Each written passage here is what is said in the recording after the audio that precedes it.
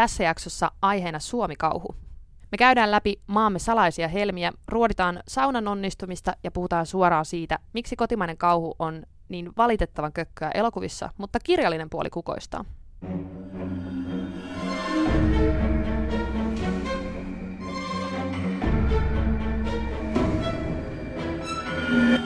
Outo Laakso. Podcast kauhusta. Tervetuloa mukaan. Tämä on Outo Laakso podcast kauhusta. Mä olen Sofia Tavast. Ja mä oon Ville. Tervetuloa munkin puolesta. Me puhutaan täällä kauhusta. Me ollaan itse kovia kauhufaneja, mutta tää on sellainen podcast, että vaikka sä et itse asiassa tykkäisi katsoa kauhua tai lukea kauhukirjallisuutta, niin voit saada tästä sellaisia kivoja kutkutuksia. Me kerrotaan sun puolesta kaikki kiinnostavimmat kohtaukset ja juonikuvaukset ja muut vähän mutuillen. Kuulijat eivät näe, mutta nyökyttelen. Aivan. Tänään me puhutaan Suomi-kauhusta ja ensimmäinen kysymys varmaan aika monella on Suomi-kauhusta, että onko sellaista olemassa? Onhan sitä aika paljonkin. Kirjallisuuspuoli varsinkin kukoistaa tällä hetkellä elokuvapuolella. Sitten on ollut viime vuosina vähän hiljaisempaa, mutta tänäkin vuonna, eli 2018, kun tätä nauhoitetaan, niin olisi 2 ainakin elokuvaa tulossa. 1 koko pitkä ja 1 lyhyt elokuva. Et kyllähän sitä on, mutta voisi olla enemmänkin. Joo, noin vähän tosia marginaalitapauksia. Suomalaiset kauhuelokuvat, sitten niistä aina välillä tulee ja sitten niistä aina puhutaan vähän sellaisena, että kyllä tämä nyt oli ihan pätevä leffa. Ihan hyvä suomalaiseksi kauhuelokuvaksi. Niin, ja silleen, että ihan hyvä kauhuelokuvaksi. Mutta mä ajattelin, että ennen kuin me lähdetään ruotimaan lisää sitä, että miksi suomalainen kauhu on vähän huonoa usein, niin mä pidän Ville sulle tämmöisen visan, koska kun mä tutkailin tätä aihetta, niin huomasin, että Suomessa on tehty enemmän kauhuleffoja, mitä mä olen koskaan törmännyt. Ja mä luulen, että monet näistä on semmoisia, joista sä et ole koskaan kuullut. Ja ajattelen, että se on hauska tehdä tämmöisessä muodossa, että nämä on juonikuvauksia, jos sä arvaat, mikä se leffa on, mistä mä puhun, niin saat pisteen. Okei. Okay. Noniin, aloitetaan. Aloitetaan vaan. Itä-suomalainen mielisairaala on ollut suljettuna 70-luvulta saakka. Laitoksen toiminta lopetettiin, kun sen johtaja Andersson jäi kiinni hirmutyöstä. Johtaja oli kuvannut snuff-elokuvia kiduttamalla potilaita kuoliaiksi. Nyt on kuitenkin aika jälleen tehdä veristä taidetta Soon ja Hostelin hengessä. Ohjaaja Steven Työryhminen on kuvaamassa laitoksen menneisyyteen pohjautuvaa Silent Creek-kauhuelokuvaa, kun joukko löytää Anderssonin salaisen huoneen filmeineen. Ohjaaja kiinnostuu johtajan kuvamateriaalista liikaakin, ja menneisyyden verityöt alkavat uusiutua. Mikä elokuva? Mä tiedän, mä en muista sen nimeä. Onko se joku salaisuuksien kirja? Ei, mutta itse asiassa tämä on samojen tyyppien tekemä kuin Kohtalonkirja-elokuva. Ai Kohtalonkirja, joo, sitä mä hain. Tämä on siis Tommi Lepolan ja Tero Molinin ohjaama Skeleton Crew. Joo. 2009 on tullut tommonen leffa. En ollut ikinä... Hetkinen, mä oon varmaan nähnyt joskus jossain videovuokraamassa ton kannen ja sitten ollut silleen, että ehkä. Nimi on tuttu, mutta ei kyllä soita kelloi. Joo, mä olisin arvellut toi jo se Kohtalonkirja, joo. Joo, samoin tyyppien, mutta Kohtalonkirja on siis tällainen skifi, western, fantasia, vähän kauhunkin nojaava. Itse asiassa tullut esimerkiksi Subilta telkkarista parin kertaa, mutta en ole sitäkään nähnyt koskaan. Mennään seuraavaan. Nuori Birgit ilmestyy maalaistalon ovelle selittämättömästi alastomana keskellä ukonilmaa. Häntä aletaan pitää pian noitana, koska läheiseltä suolta on löydetty satoja vuosia sitten surmatun noidan ruumis. Birgit aiheuttaa pahoja enteitä, sekaannusta ja onnettomuuksia kartanon mailla, ja hänessä on vastustamatonta seksuaalista vetovoimaa. Arkeologi Hannu on jo valmis seivestämään hänet, kun Birgit pakenee takaisin suolle. Tämä on tieto. Noita palaa elämään. Noita palaa elämään. Vuonna 1952 tehty ensimmäisiä kauhuelokuvia Suomessa. Kyllä. Oletko nähnyt? En, oletko sä? Olen nähnyt joskus teininä.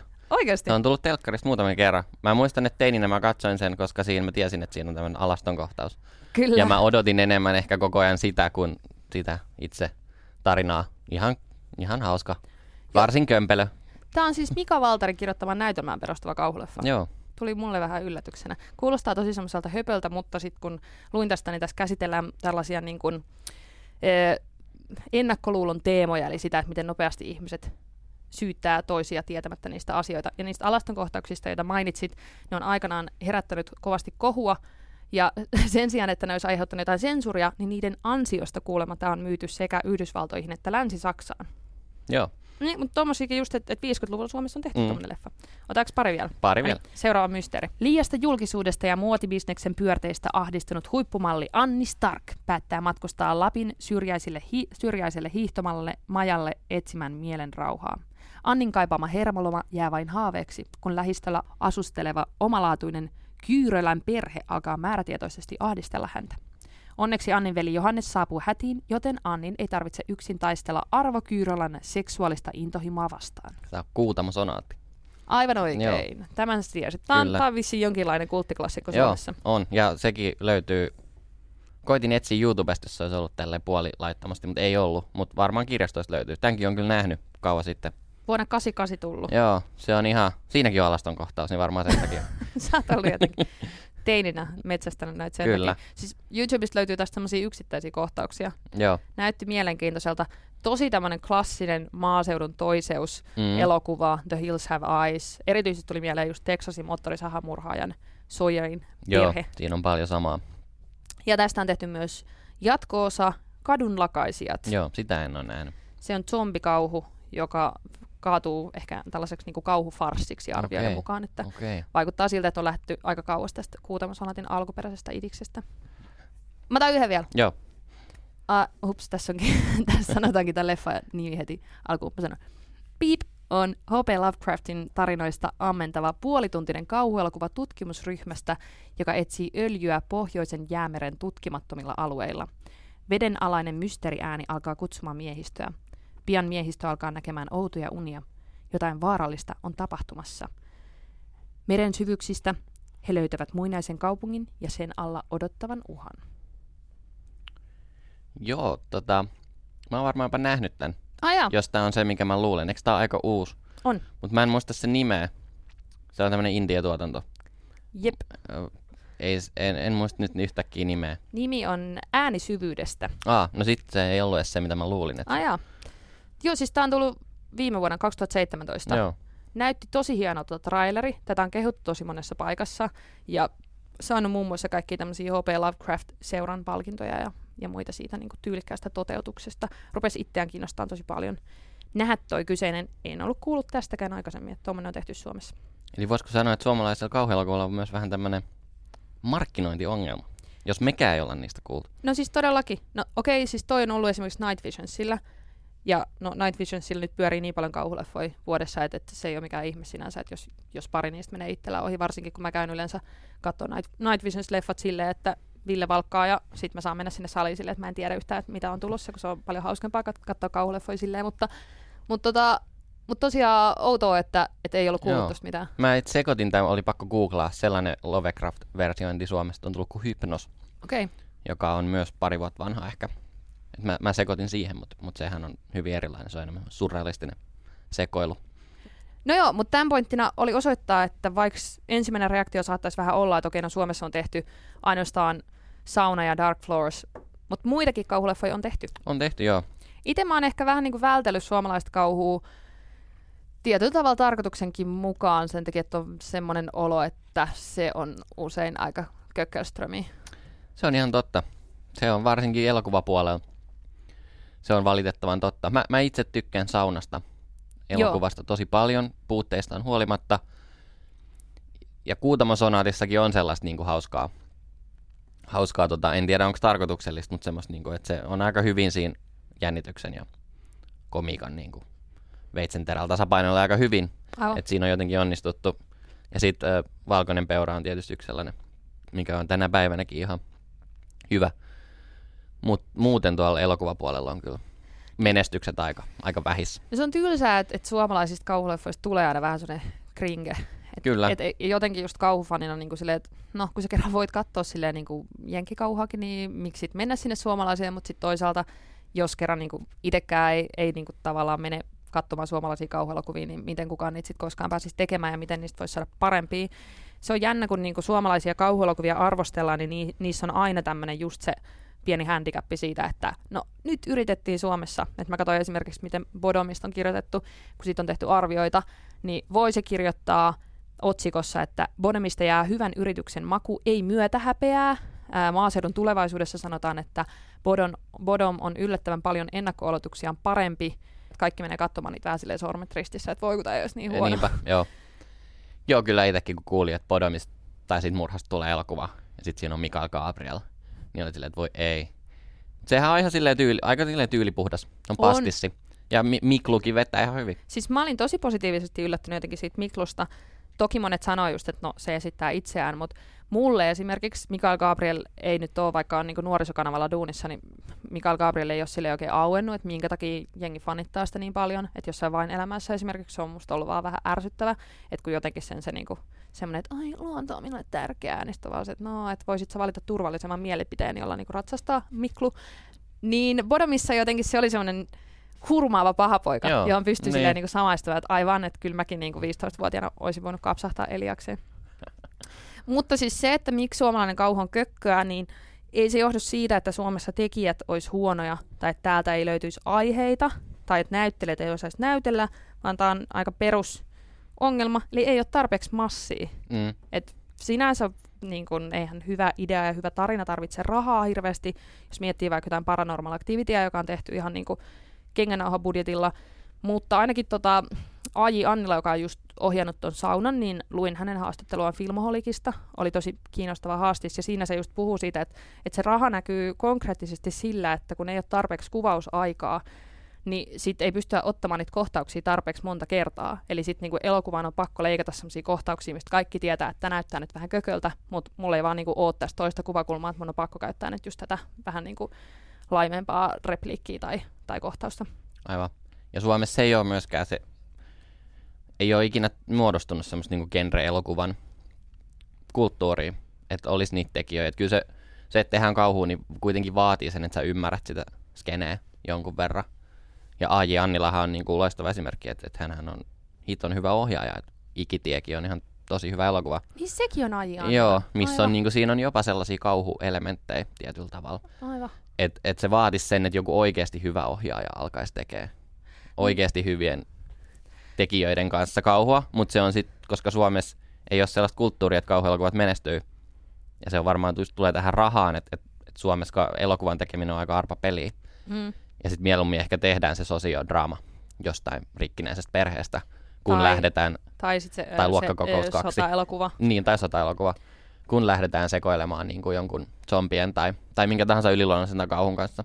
Mun mielestä se on tosi mielenkiintoista, että kun kerran Suomessa elokuvien rahoitus pääosin perustuu siihen, että valtio jakaa tukea Suomen elokuvasäätiön kautta, niin näin niin kuin yleläisenä jotenkin kuvittelisi, että sit se johtaa just sellaiseen, että okei, valtion tukemat elokuvat, joten me voidaankin tehdä niin kuin jotain marginaalimpaa, tai niin kuin sillä tavalla, että jos niin kuin Yleisradion pointti on se, että niin kuin pystytään tekemään niin kuin saamelaisille saamenkielisiä uutisia ja tehdään niin kuin tavallaan kaikille marginaaliryhmillekin niin kuin sisältöjä, niin silloin niin kuin taiteessa just kuvittelisi, että okei, että silloin se niin kuin valtion tuki johtaisi siihen, että tehdään jotain muutakin kuin sitä niin kuin yhtä varmaa, mutta siitä huolimatta Suomessa tehdään vaan joku niin kuin 30 tali-ihantala elokuvaa vuodessa. Niin, niinku, musta se on, mä en tunne sitä rahoitussysteemiä tarpeeksi hyvin, että kai niistä nyt sit kuitenkin on, niin. Tai siis silleen, että ei se nyt ole semmoinen almu, että kyllä ne olettaa, että tai tuotantoyhtiöt niissä on kuitenkin takana, eli rahaa on pakko saada takaisin, mutta silti jotenkin se, että kenelle niitä tukia jaetaan, niin toivoisi toki siinä enemmän semmoista heterogeenisyyttä. Joo, kyllähän tuosta on paljon kirjoitettu, mutta se olisi varmaan oman jakson aihe kokonaan toi Suomen elokuvarahoitus. Joo, totta. Ehkä siihen me ei tarvitse mennä enempää. Mutta ihan siis vaan, että musta se on, on ollut jotenkin avaavaa, että ei se nyt ole siis pelkästään siitä kiinni, että Suomessa ei vaan osata. Ei. Tavallaan, että kyllä täällä osattaisiin. Osattaisiin. Se on varmaan se on monet pienet asiat vaikuttaa siihen, että Suomi ei ole otollinen maaperä kyllä. Kauhulle. Koska mä katsoin noita viimeisen 2 vuoden 16 ja 17 katsotuimpia elokuvia Suomessa, niin kuin top 20, sekä suomalaiset että ulkomaiset. Niin kumpanakaan vuonna top 20 ei ollut mitään, mikä viittaisi kauhuun millään tavalla. Et ei suomalaiset sit oikeastaan mene katsomaan sitä ulkomaalta tuotavaakaan kauhua. Ja kuitenkin on aika isoja nimiä tullut viimeisten 2 vuoden aika. Aivan. Viime vuoden 2017 lukuja ei vielä ole, mutta siellä on esimerkiksi It, joka on nyt ainakin yli 100 000 katsojaa, että se luultavasti on sitten siellä.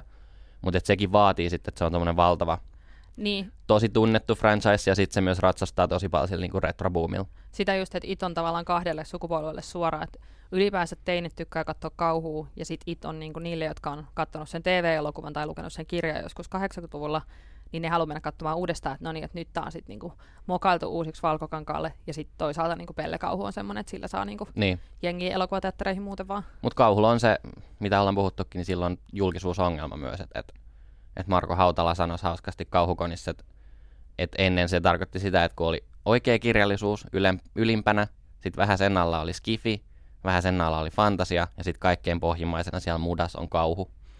Että sitä ei niinku arvosteta.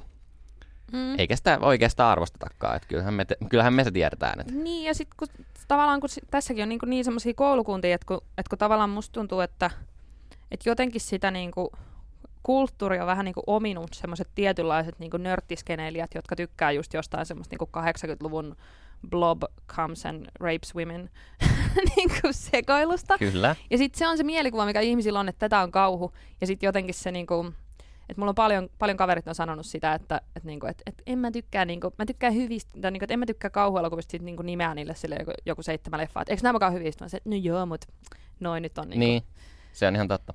Mutta mä oon itse osa ongelmaa, koska mä en mene ikinä katsoa kauhuelokuvateatteriin niin kuin ennäs julkiseen näytökseen. Että festareilla sit joo. Koska sä pelkäät liikaa. Niin, festareilla jengi osaa käyttäytyä. Jos sä meet kattoo niin kuin julkiseen näytökseen, niin siellä on niin kuin 100 teiniä nauramassa, kun ne on niin peloissaan. Että mä en muutenkaan tykkää käydä elokuvissa hirveästi, paitsi festareilla, koska siellä jotenkin tuntuu, että ei tarvitse pelätä sitä, että joku räplää kännykkää koko ajan sun vieressä. Okay. Et mä oon varmaan ihan yhtä osa tätä ongelmaa kuin itse asiassa muukin. Tästä aiheesta me ollaan puhumassa meidän seuraavassa jaksossa enemmän. Kyllä. Joten niin mennään muihin juttuihin. Suomalaista kauhua siis on, sitä löytyy kyllä, mutta tämän maan historiassa on semmoisia herkullisen kammottavia juttuja, joista myös pitäisi tehdä elokuva. Puhutaan näistä seuraavaksi. Outo Laakso, podcast kauhusta.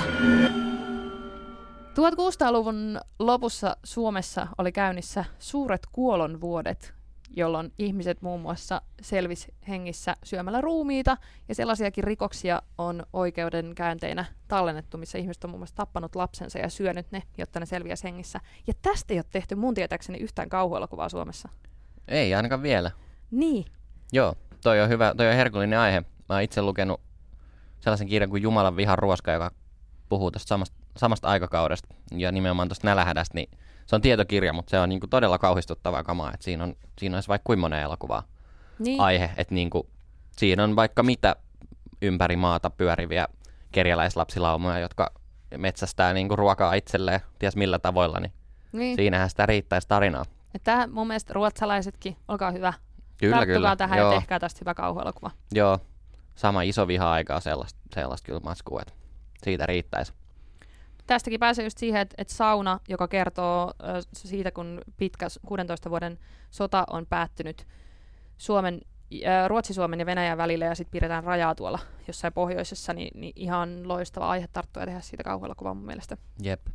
Toinen asia, mitä mä oon miettinyt, on se, että kuin hiton pimeätä Suomessa on ollut joskus keskiajalla, tai ylipäänsä niin kuin aika pitkään täytyy mennä nykypäivään, että ajattelee, että tulee jotkut katuvalot.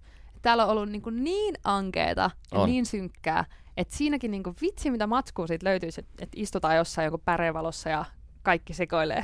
Joo, mutta mä mietin myös, että onko tämä myös sit sellainen, mikä vieraannuttaa suomalaisia kauhusta. Että se on niin meidän DNAssa.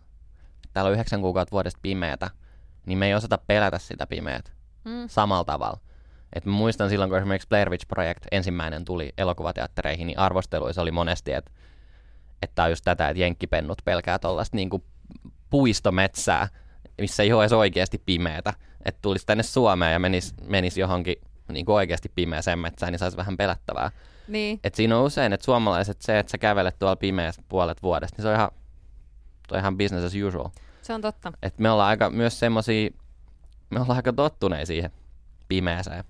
Se on ihan totta, että jokaisella suomalaisella on tavallaan kokemus siitä sellaisesta pimeästä metsästä ja varmaan sellaisestakin, että kun katsoo metsän reunaa ja sitten näkee siellä jonkun niinku hahmon tai semmoiset, että onko toi puu vai onko toi ihminen, tuijottaako joku mua tuolta metsästä. Kyllä.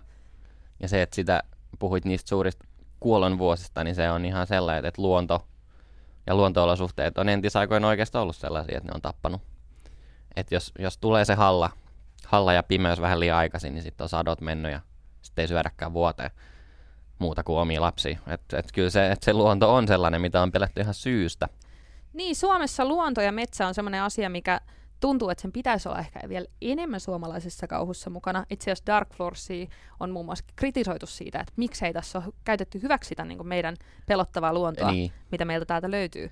Mutta se on ehkä pienin kritisoimisen aihe siinä elokuvassa. Kyllä. Mutta siis se, että tavallaan kauhuun kaikilla suomalaisilla on joku semmoinen kosketuspinta sitä kautta, että kaikki meistä on jossain vaiheessa pelännyt vähän metsää. Joo. Mun mielestä sauna on hyödyntänyt parhaiten näistä suomalaisista kauhuleffoista just sitä niin kuin metsää ja luontoa ja sitä sen kammottavuutta. Siinä on tosi upea, mun mielestä se ihan niin kuin ensimmäisiä kohtauksia, jotka on oikeasti pelottavia, tapahtuu keskellä kirkasta päivää se, kun ne saapuu sinne suolle. Niin siinä just kun tämä toinen niistä veljeksistä, Knut, näkee siellä suolla semmoisen niin kuin valkoisen hahmon, ja sitten se kysyy just, että onko toi ihminen vai ei. Ja sitten se tulee koko ajan vähitellen lähemmäs ja paljastuu, että se on tyttö, jonka ne on lukinut kellariin, joka seuraa niitä. Vai onko se sittenkin hänen haamunsa? Aivan. Mutta se on tosi upea kohtaus just siitä, että siinä ei ole pimeätä, mutta se just semmoinen niin kuin avara suo ja sellainen, niin kuin, että vähän sun niin kuin aistit pettää sut, että mikä tässä on mitäkin, niin se tuntuu tosi hyvältä. Tosin samanlainen tunnelma kuin mun mielestä Lord of the Ringsissa, kun ne oli matkalla Mordoriin siinä jossain kohtaa, kun siellä soilla näkyi niin, sehän on ruumiita. Klassinen tämmöinen suolla näkyvä Joo. Monesta mytologiasta tuttu. Ja muutenkin oli siinä suolla kompassi pyörii ja sellaista. Itselläni lapsuudessa just meillä kanssa me asuttiin metsässä, niin jotenkin suot oli semmoisia paikkoja, mitä aina varoteltiin kauheasti, että älkää sitten menkö suolle.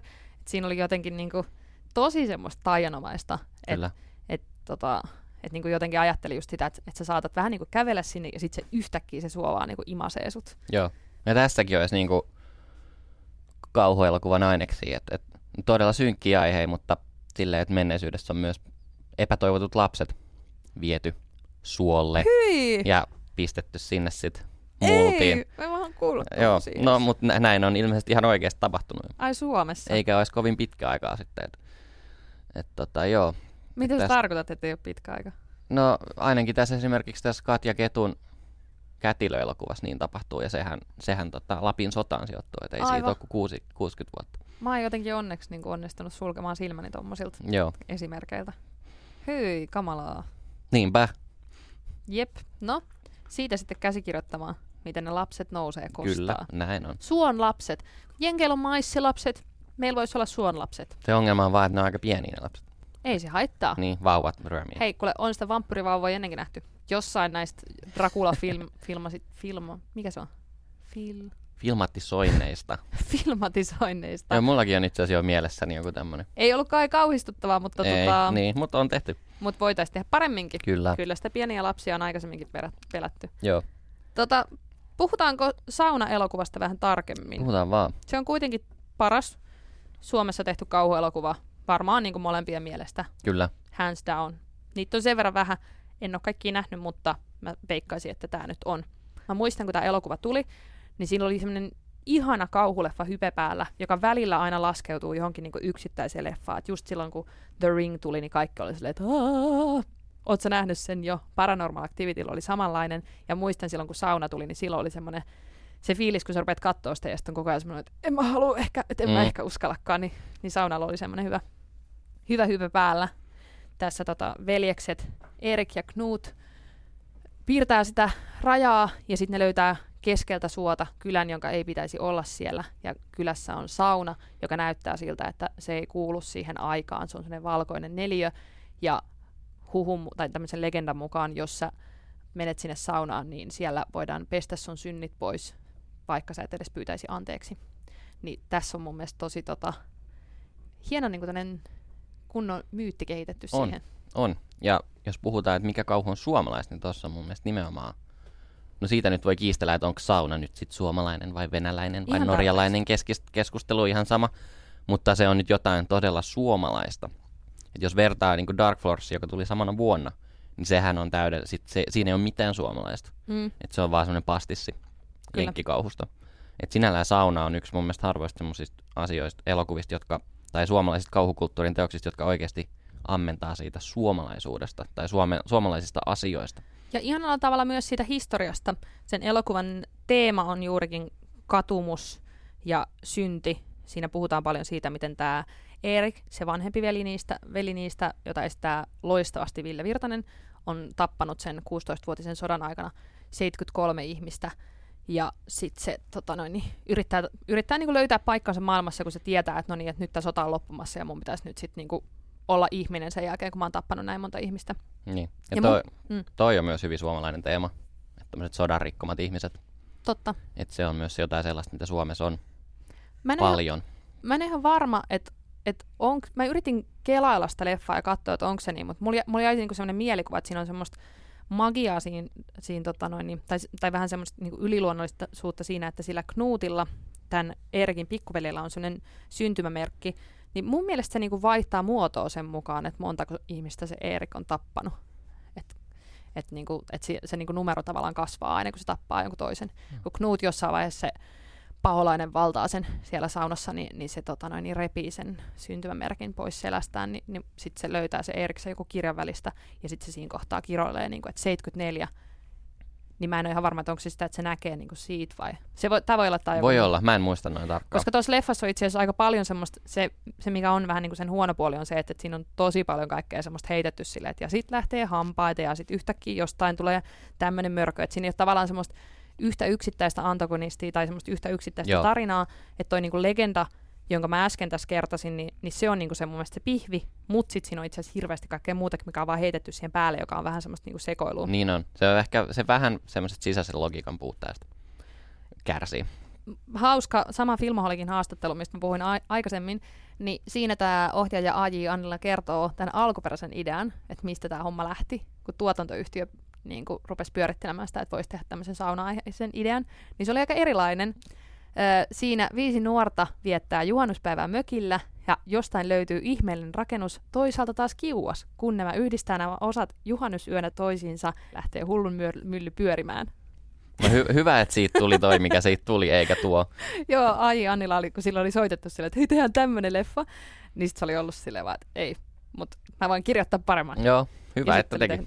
Joo, se oli musta tosi kiinnostava tietää, että niinku tämmöisestäkin niinku toisaalta mä haluaisin kyllä nähdä tonkin elokuvan. Niin. No vois senkin ehkä tehdä tyylillä. Siitä tulisi todennäköisesti joku semmoinen kauhufarssi, mutta niin. Mutta se olisi mielenkiintoista, jos tommosenkin elokuvan sijoittaisi johonkin muuhun aikaan kuin tähän. Että se sijoittaisi vaikka johonkin 60-luvulla. Niin silloin siitä tulisi paljon mielenkiintoisempi heti. Totta. En tiedä miksi, mutta mun mielestä ainakin tulisi. No mä oon ihan samaa mieltä, koska jotenkin nyt se Bodom kummittelee tuolla mielessä. Joo. Että se on myös saunasta pitää sanoa, että mä ihan niin kuin hetki sitten tajusin, että mä itse luen paljon fantasiaa ja nyt on pinnalla tämmöinen niin kuin grimdark fantasia, missä on tosi synkkiä teemoja, niin saunahan on puhdas grimdark fantasiataru.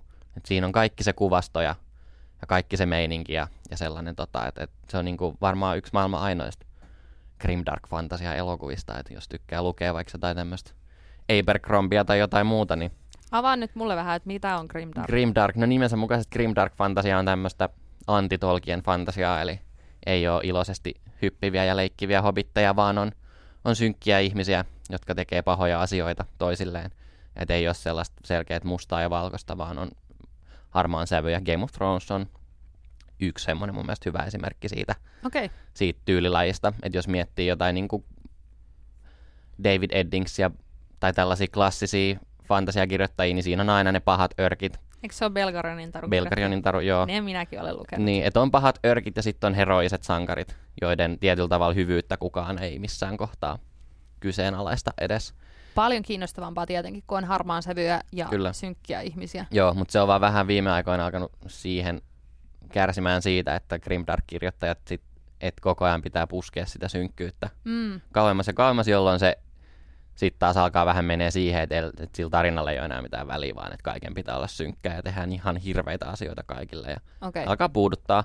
Mutta sauna on mun mielestä semmoinen itse asiassa malliesimerkki tästä genrestä, että on niitä miekkoja ja sellaista keskiaikakuvastoa, mutta sitten siihen tuodaan tämmöisiä kauhuelementtejä sekä tämmöistä niinku ihmisen pahuutta. Se oli mun mielestä myös hauskaa, tuosta just puhuttiin siitä, että miten tämä niinku tavallaan perustuu historiaan, mutta esimerkiksi puvustuksessa noi ei ollut halunnut ottaa sitten niitä aitoja niin 1500-luvun vaatteita, kun ne olisi ollut semmoisia pussihousuja, koska se olisi tuonut siihen sit vähän liikaa semmoista niinku huumoria, että siinä suhteessa on niinku tavallaan vedetty saunassa mutkia suoriksi, että ei ole haluttu niinku tavallaan, ketään ei ole kiinnostunut nyt se niinku täys historiallinen tarkkuus, mutta esimerkiksi nämä Knut ja Erik, nämä niinku veljekset, niin niiden suku on oikeasti ollut olemassa, ja tämmöiset niinku Sporen veljekset on ollut oikeasti olemassa, mutta sitten niiden sukuhaara on katkennut täysin selittämättömästi. Okei. Okay. Ja tämä sauna on tavallaan nyt sitten niinku se selitys siihen. Niin. Eli perustuu tosi tapahtumiin. No, aika tavallaan niinku paljon saa vääntää, mutta joo, kyllä.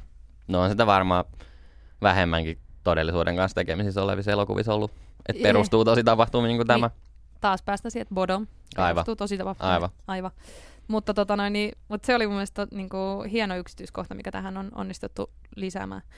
Mikä niinku tökkii mulla tässä leffassa aika pahasti on se, kun tuossa on toi Ketonen esittää semmoista venäläistä sotilasta, ja mä en vaan niinku pysty siihen, että kun se on niissä niinku historiallisissa kledjuissa, ja sitten se puhuu siinä venäjää, hän varmasti siis osaa oikeasti venäjää, itse kun ei osaa, niin osaa niinku arvioida sitä, mutta aina kun se tulee ruutuun, niin mä vaan niinku odotan, että koska tämä menee niinku, koska tämä kääntyy niinku sketsiksi. Hän on kyllä niinku jotenkin...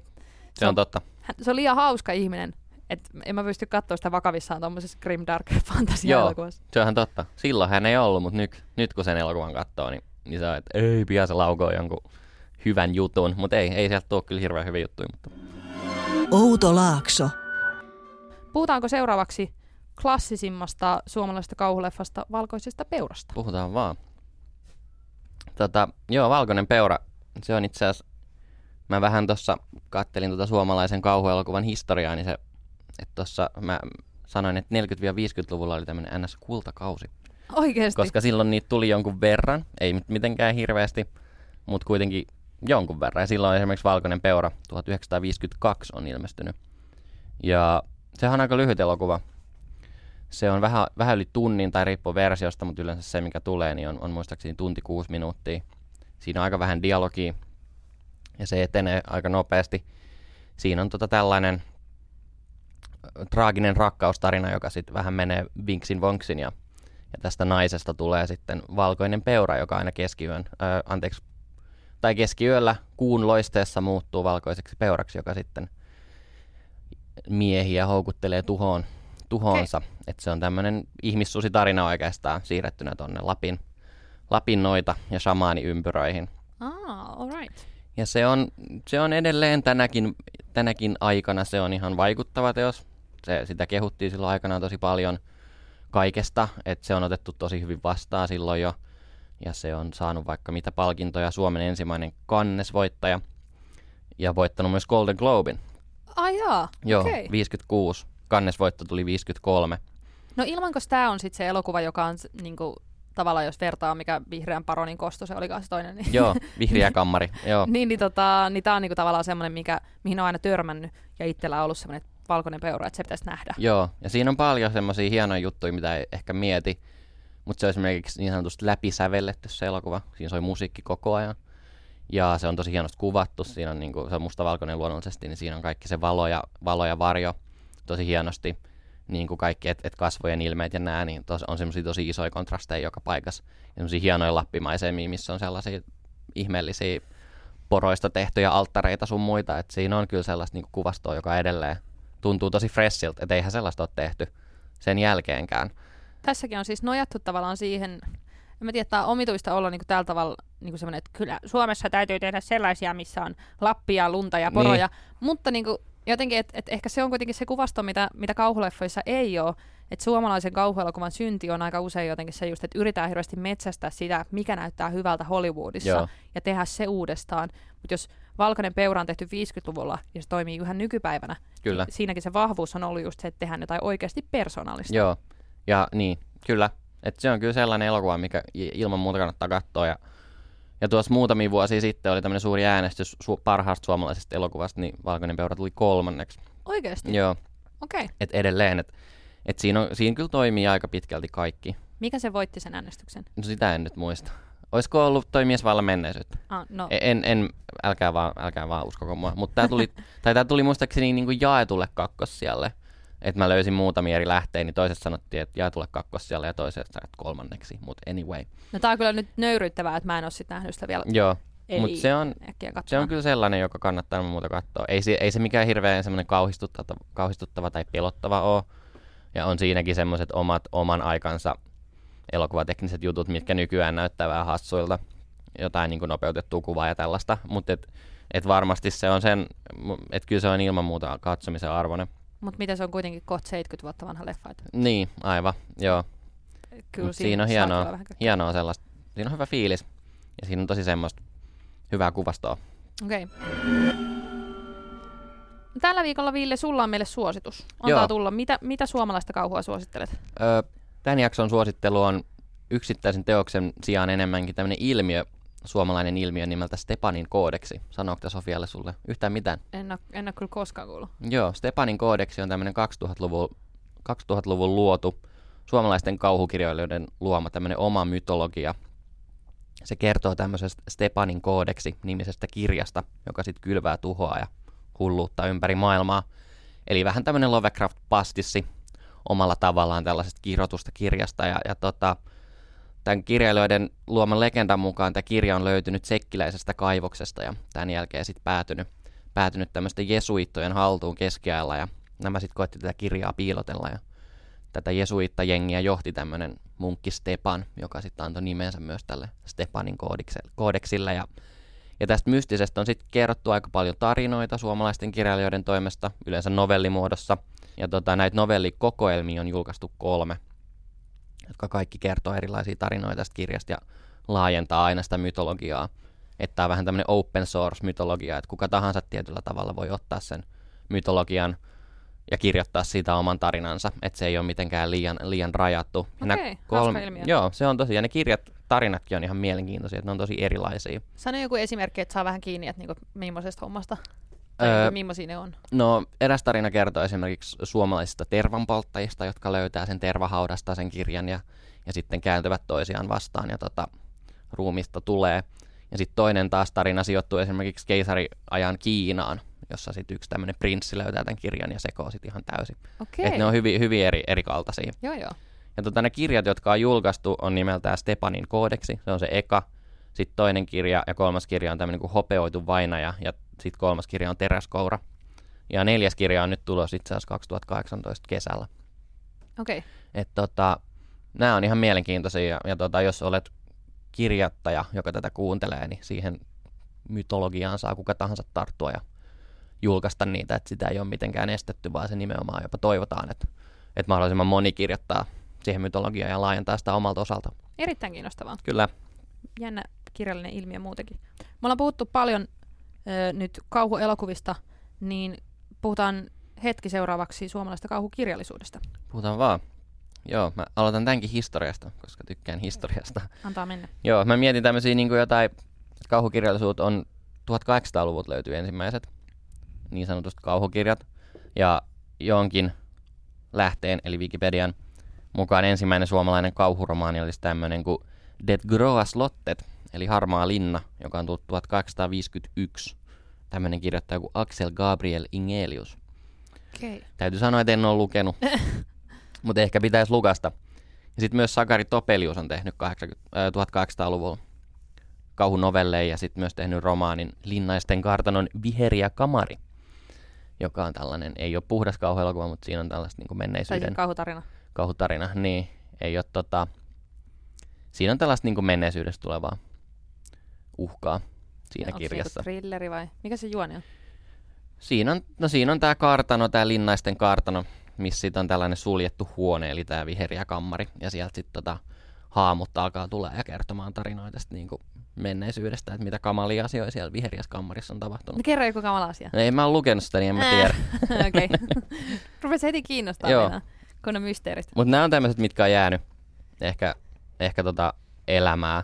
Ja on niitä varmaan muutakin tehty. Mutta sitten tämmöinen, mistä mä itse tykännyt, niin on tämä Sudenmorsian, joka luin lukioaikoina. Eli se on 1920-luvulta. Okei, niinkin vanha. Joo, Aino Kallaksen romaani. Se on vähän semmoinen poeettinen, että siinä on semmoinen tietty poljento. Mutta se on tämmöinen niin puhdasverinen ihmissuusitarina, joka kertoo tämmöisestä vaimosta nimeltä Aalo, joka sitten muuttuu ihmissudeksi metsän hengen, eli Diabolus sylvarumin vaikutuksesta. Ja sitten kommelluksilta ei vältytä. Siinä on sitten kaikenlaista, mutta no ei nyt viitti spoilata, mutta se on myös tämmöinen niinku rakkaustarina tietyllä tavalla. Okay. Ja siitä huhuttiin kuulemma, että koska Aino Kallaksella oli avioliiton ulkopuolisia suhteita, niin se olisi kertonut tällaisesta niinku vapauden kaipuusta siinä sitten, mutta okei. Niinhän nämä aina. No, Kaikkihan nämä kertoo, mutta sekin on semmoinen, se on siis tosi ohut kirja, että se kannattaa lukasta, jos ehtii, tai jos löytää se jostain, kyllä se on semmoinen klassikko, että varmaan joka kirjastostakin löytyy. Mutta nykyään toi suomalainen kauhukirjallisuus on tosi jotenkin vireetä.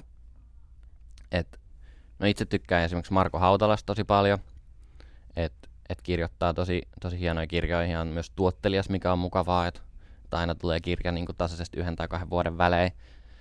Ja Marko Hautala on myös, sillä on hyvä blogi, se on niin kuin silleen, aina kun se esiintyy jossain tai silleen, niin se on tosi kiva kuunnella. Mitä teemoja Marko Hautala käsittelee sen kirjoissa?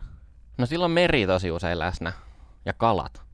En tiedä, onko hänellä niinku tällaisia jotain siihen suuntaan jotain fetissejä.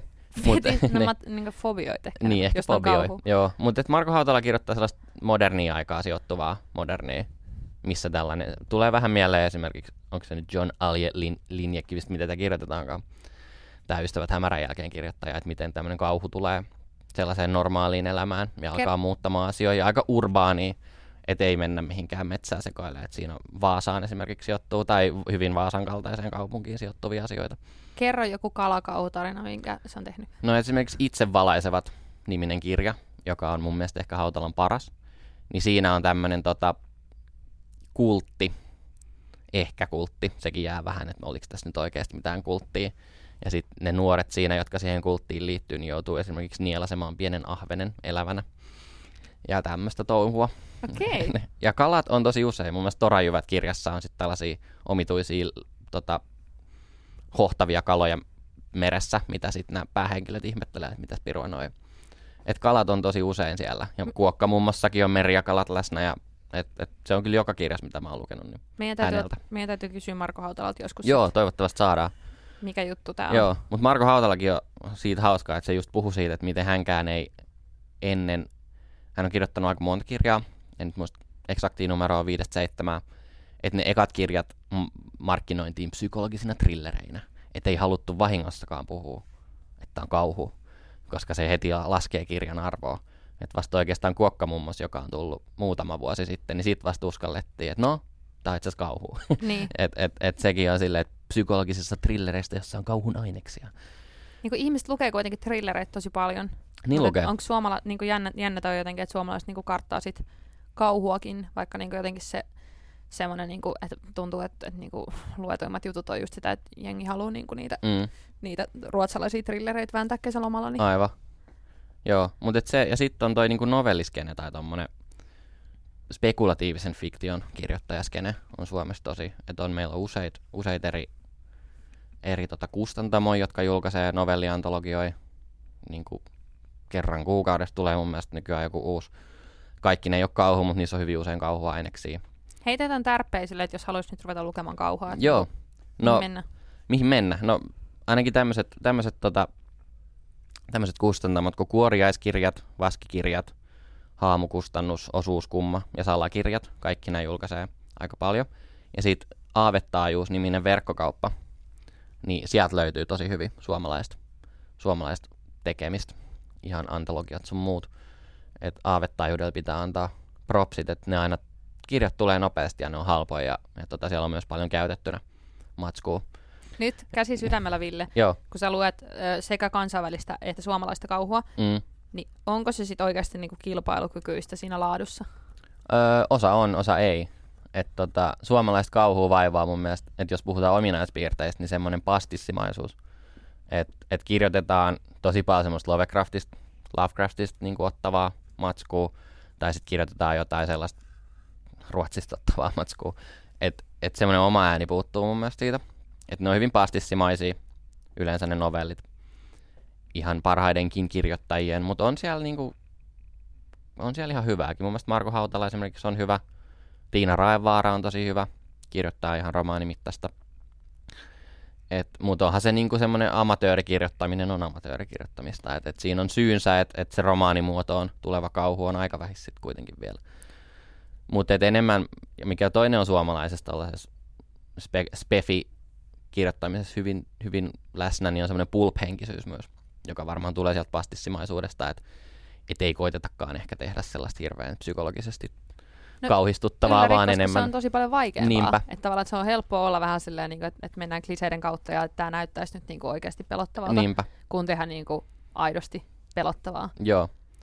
Joka on tavallaan semmoinen asia, mikä vaivaa kauhuskeneja Suomessa kokonaisuudessaankin. Niin. Joka on, ehkä se sitten on siitä, että kun sitä on niin vähän, niin itsevarmuutta puuttuu lähtee oikeasti niin kuin sanomaan jotain. Enemmänkin halutaan ottaa sitä niin kuin huumoria mukaan siihen, mikä... Niin. Enkä mä puhu välttämättä huumorista, kun mä puhun pulp-henkisyydestä, vaan sellaisesta, että ne on tosi... Ne tarinat on sellaisia, että niissä ei ole muuta kuin se pinta oikeastaan. Että siinä ei välttämättä koiteta saada mitään muuta kuin kerrottua semmoinen jännittävä, hauska tarina, joka jotenkin järkyttää. Mutta kyllä mä siis ihan viihdyn tommosen kirjallisuuden parissa kyllä hyvin. Tähän aiheeseen liittyen päästään hyvin meidän seuraavaan teemaan, eli jatketaan elokuvien parissa jonkin verran.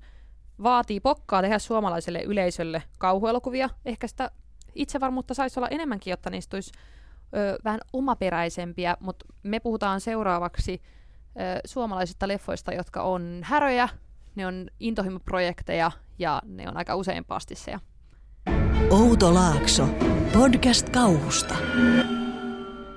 No jos puhutaan intohimoprojekteista, niin leffa, josta me ollaan tässä mainittu jo muutaman kerran, Dark Floors on varmasti ollut sellainen. Eli siis Lordi-elokuva, kauhuleffa, joka on tullut vuonna 2008.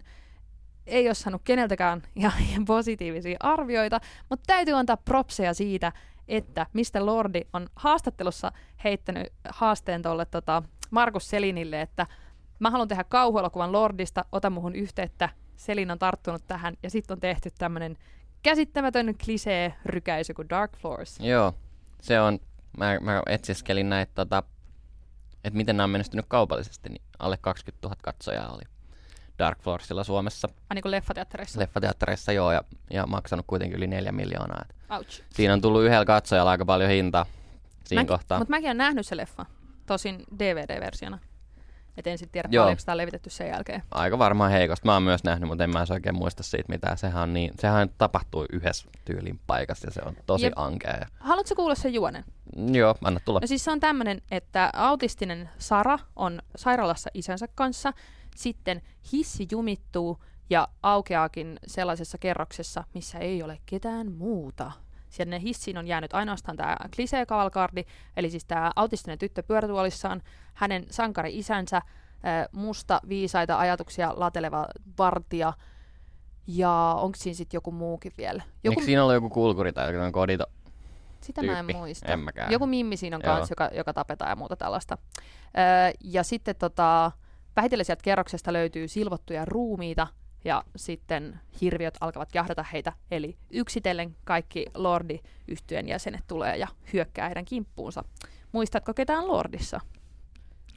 Tyypit vai? Niin. Siinä on Mr. Lordi, sitten on Ava. Eli tää kirkuva kummitus. Joo, sitten on Ox, joka on muistaakseni basisti. Joo, tämmönen sarvikas. Joo, Yksi vielä. Onko eikö se rumpale joku semmoinen zombi? Rumpali on Kita. Kita, no sitten tiedä. Ja Eiku kitaristi on semmoinen zombi, niin, en aivan, minä anteeksi. tiedä. Mä unohdin, niin tästä puuttuu nyt tää muumio. Niin, muumio, joo. Mä en muista, mikä hänen nimensä oli. En tiedä, muumio Lordi kuulostaa. Muumio Lordi. Mä muistan ennen kaikkea tästä Lordi-elokuvasta sen, että siitä saisi hyvän juomapelin, kun ihmiset hokee aivan käsittämättömän usein what the hell was that?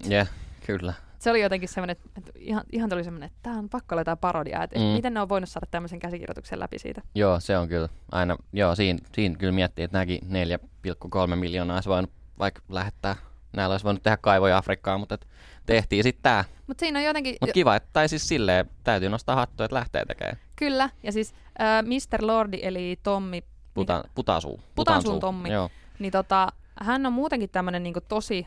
Niinku juurikin sitä, että uskoo oikeasti siihen omaan juttuunsa. Sillähän voitettiin Euroviisutkin, kun tehtiin jotain aidosti tosi omanlaista.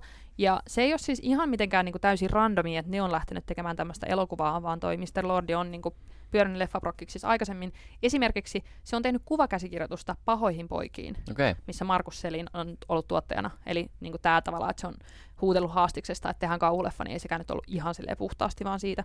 Mutta ylipäänsä se, että toi elokuva toteutui, niin mun mielestä se on kans jotenkin tosi suomalaista, että jos kerran niinku voittaa Euroviisut, niin sit kaikki sekoo ja sanoo, että tehdään kauhuleffakin, on nyt kaikkea! Semmoinen, jotenkin semmoinen ihana niinku kansallinen häpeä siitä, että toi elokuva on olemassa. Joo, no Mr. Lordihan on kova Kiss-fani. Että se on tietyllä tavalla seurannut sitä Kissin, että nehän on tehnyt myös pari elokuvaa, kauhuelokuvaakin muistaakseni, missä ei ole niinku mitään järkeä. Okay. Ja mitkä on flopannut. Että sinällään menee täysin kuten esikuvansa. Niin, että hienoa jotenkin, että se on tehty, mutta tossakin niinku, että musta se on just outoa, että minkä takia ne ei ole sit jotenkin niinku seurannut sitä loppuun asti, että toikin leffa on niinku, että se on oikein niinku jostain kliseiden käsikirjasta silleen niinku väännetty, että mitä siinä tapahtuu ja hahmoja myöten. Että okei, että niinku tietenkin niinku kauhu on genre-tyylilaji, että siellä niinku saa toistaa niitä kliseitä, kukaan ei sitä estä, mutta kyllä se nyt jotain omaa pitäisi aina vähän niinku tuoda. Näin on. Ja varsinkin se, että jos suomalaiset tekee kauhuleffaa ja sitten jotenkin niinku hirveästi siinä jäljittelee jenkkiä, niin sit tulee aina vähän sellainen nolo-olo, että miksi me edes yritetään. Niinpä. Että ne olisi voinut käyttää vähän aikaa enemmän siihen, siihen käsikirjoitukseen. Mutta se on mun mielestä just, että se yksi Suomi-kauhun ominaisuus on se pastissimaisuus. Et jos puhutaan, että mitä suomalaisella kauhulla on ominaispiirtein, niin luonto on yksi, pastissimaisuus on toinen. Pastissimaisista elokuvista puheen ollen, mä haluan keskustella vielä parista leffasta, jotka on pastissimaisia just sillä oikealla tavalla. Ja vaikka just sanoin, että huumori ei kuulu kauhuleffoihin niin paljon, niin näihin ne kuuluu. Ville, kerro meille Nightmare 1. ja 2. eli salkkarit kauhuelokuvista. Joo, nämä oli melkoisia teoksia. Mä itse asiassa kaivoin tänne vähän faktaa. Siis Nightmare, salatut elämät spin-off-elokuvia, joissa on tämmöinen teinikauhu kehys, jos näin voisi sanoa. Ensimmäinen sijoittuu risteilylaivalle ja toinen sitten tällaiselle lomasaarelle. Ja en tiedä kuuluuko ne salatut elämät kaanoniin ihan suoraan, mutta hyvin voisivat kuulua. Ja ne on tosi sellaisia, ne ei ole mitenkään kovin raakoja, vaikka niissä on tämmöinen kauhuelokuva. Hyvin niin kuin selkeä sellainen, että miten ne etenee tosi kauhuelokuvamaisesti. Ja mä katsoin, että Nightmare 1 on ollut aikoinaan 125 000, melkein 126 000 katsojaa, joka on tosi hyvin suomalaiselta elokuvalta. Että sehän on ihan ollut niinku kaupallinen menestys. Todella kaupallinen menestys. Vielä verrattuna siihen, että sen budjetti on ollut vain 500 000. Mahtavaa! Et esimerkiksi Podomilla se on ollut 1,1 miljoonaa ja Saunallakin vajaa 1 000 000 euroa. Ja ne oikein mun mielestä tavallaan, musta ne on aika pieniä budjetteja suomalaisella elokuvalla. Joo, no luokkaa ne yleensä on muutamia miljoonia. Mutta Nightmare silloin, mä muistan kun se tuli, olen siis kova Salatut elämät fani, tai olin. Ja silloin kun ilmoitettiin, että Salatuista elämistä tulee elokuva, se on muuten kauhuelokuva, niin mä olin heti silleen, että jes, tästä on pakko tulla hyvä. Ja kaikkihan sillä nauro, totta kai. Ja sitten kun se vielä kuvattiin tosi nopeasti, tosi pienellä rahalla, niin kaikki oli silleen, että ei tästä tule mitään. Mut no. Ja sit tuli ihan hullu Niin, 126 000 katsojaa. Voiko ne olla väärässä? En tiedä. Niinpä, siitä saitte kaikki nyrpistelijät. Niin, Nightmare 2 on enää sit ollut 74 000 katsojaa, mutta sekin on tosi hyvin. Mä en ole nähnyt sitä valitettavasti. No, 2 on ehkä jopa parempi kuin 1. Eikä. Jos se on mahdollista. Seuraavassa kauhuleffaillassa otetaan tää niinku sivistyksen aukko, pitää paikata. Mutta nää kannattaa, mun mielestä ehdottomasti kannattaa katsoa. Toki moni varmasti on silleen, että salatut elämät. Mutta ne on ihan, ne elokuvat ei todellakaan ota itseään turhan vakavasti. Kerro niiden juonet silleen niin tiivisti. Älä spoilaa, jos katsotaan, mutta niin, että mistä niin edes lähdetään liikenteeseen? No 1. lähdetään liikenteeseen siitä, että olisiko Peppi ja hänen miehensä ovat menneet naimisiin ja sitten lähdetään laivalle juhlistamaan tätä kihlausta. Ja siellä sitten joku semmoinen mystinen huppumies alkaa tätä jengiä siellä jahdata siellä laivalla ja ensin niin kuin luullaan, että se tappaa ne, mutta sitten se viekin ne vaan kiltisti sellaiseen säilöön ja sitten alkaa tulee tämmöisiä menneisyydestä palaa semmoisia ihmisiä, jotka siinä vähän, että kuka sitä tappaja nyt on ja sitten kun se paljastuu, se on hullu twisti, kuka se on. Ja tarviiko siinä niinku olla nähnyt salkkareita, että pysyy mukana? No ei, mutta kyllä se auttaa. Sanotaan, että siitä ehkä jää semmoinen kerros ymmärtämättä, jos ei ole nähnyt salkkareja. Mä muistan siitä leffasta ainoastaan, että siinä on semmoinen kohtaus, että joku niistä hahmoista huutaa ainakin porraskäytävää, että kerro Horo itse ne terveiset! Joo, jotain tällaista. Se on se niinku kuuluisi lause. Siinä on loistavia kohtauksia. Kun on one-linereita. Joo, ja sitten siinä on tää yksi näyttelijä, olisiko Joonas Pulliva, kuka on koko ajan ihan humalassa sen ympäri elokuva. Ja vaikuttaa siltä, että se on luultavasti oikeasti humalassa siinä koko ajan. Ainakin se näyttelee sen tosi hyvin. Ja sitten siinä on tosi randomeja juttuja, semmosia hahmoja, mitkä ei liity yhtään mihinkään. Niin tai sitten mä en ole vaan ymmärtänyt sitä. Ei salkkarihahmoja, vaan niinku semmosia omituisia niinku sivuhahmoja. Mä pystyn kuvittelemaan jotenkin, kun ne oli jossain laivalla kuvaamassa ja sitten siinä on vaan hortoillut jengiä. Joo, se voi hyvin olla. No, et ei ole budjettia leikata näitä pois, että tähän nyt tuli vaan tämmönen. Niin, joo. Tämmönen twist. Joo, sitten Nightmare 2. ne menee sellaiseen, ne vuokraa sellaiseen niinku saaresta mökkiin, hyvin klassinen. Ja sitten siellä on mystinen saaren talonmies. Mä rakastan tätä. Alkaa taas alkaa jengi harvenee. Koska siis parasta myös niin ylipäänsä salkkareissa on se, että kuten saippuaoperaan kuuluu, että tietyin väliajoin tulee aina joku kidnappaus tai joku sarjamurhaaja tai joku tämmöinen. Siis kaikki muistaa, kun Sunset Beachissä tuli sarjamurhaaja. Jep. Kaikki muistaa taatusti. No tää on niinku sukupolvikokemus, koska mä en ollut kattonut Sunset Beachia sitä ennen, ei ollut kukaan muukaan. Ja sitten yhtäkkiä tuli semmoinen sarjamurhaaja episodi, tai siis monta jaksoa jatku. Ja paljastui, että it was Ben, paitsi että ei ollutkaan, kun se oli Benin kaksoisveli. No joo, mutta siis silleen, että silloin jäin Sunset Beachin koukkuun, ja musta se on ihanaa, kun saippua-operoissa otetaan kauhumeininkiin mukaan. Joo. Ja salatut elämät oikeasti niin parasta, että ne niinku heittäytyy tuohon täysillä ja ottaa sen yleisönsä. Todellakin. Se on niin siistiä. Et kyllä, ei siinäkään nyt suomalaisuus näy siinä elokuvassa, mutta tai silleen mitenkään ei olla tuotu semmoista niinku. Tuolla Ruotsilaivalla kuitenkin. Totta, joo. Et sekin niinku, että se ykkösosassa kuitenkin on otettu tämmönen niinku meidän kansallinen piirre. Joo. Ja siinä molemmissa päähenkilöinä on tää Peppi Puolakka, joka on todella myös tämmönen final girl. Peppi on final girl. Joo, molemmissa. Ihanaa, että on olemassa Nightmare. Niinpä. Ja niistä leffoista kyllä näkee, että tekijöillä on ollut hauska. Ai että, olisinpa ollut mukana. Niinpä. Otetaan loppuun vielä pieni katsaus siihen, että millaisia tulevia kauhuleffoja on Suomeen tulossa tänä vuonna. Yes. Semmoinen leffa kuin Blackwood Madness. Madness. Mä oon kirjoittanut sen väärin itselleni. Backwood Madness, joo. Aivan, Backwood Madness. Niin se tulee tänä vuonna. Sen piti tulla jo 2016. Joo, se on ollut tulossa aika kauan. Toivottavasti tulee tänä vuonna. Joo, tää kuvaus oli mahtava. Finnish horror fantasy movie about trolls, shamans, living dead and heasy creatures. Kyllä. Näytti kyllä aika näytti siltä, että ainakin tekijöillä on varmaan ollut tosi hauskaa. Kyllä, joo. Mä itse asiassa tapasin sen yhden viime vuoden kauhukonistan Ari Savosen, joka on tehnyt ne maskeeraukset siihen Backwood Madnessiin. Hän oli siellä kertomassa siitä, että miten ne oli tehnyt, ties mistä imurien letkuista jotain lonkeroja sun muita. Että se on ilmeisesti aika kengännauhabudjetilla tehty tää elokuva. Mutta sehän näyttää ihan törkeä hyvältä mun mielestä elokuva. No ne efektit ainakin, tai siis ne asusteet näyttää tosi hyvältä. Että se oli kyllä tosi mielenkiintoista, että hän oli täysin itse oppinut. Okay. Itse oppinut siinä hommassa ja oli kyllä silleen todella rakkaudella teki sitä hommaa.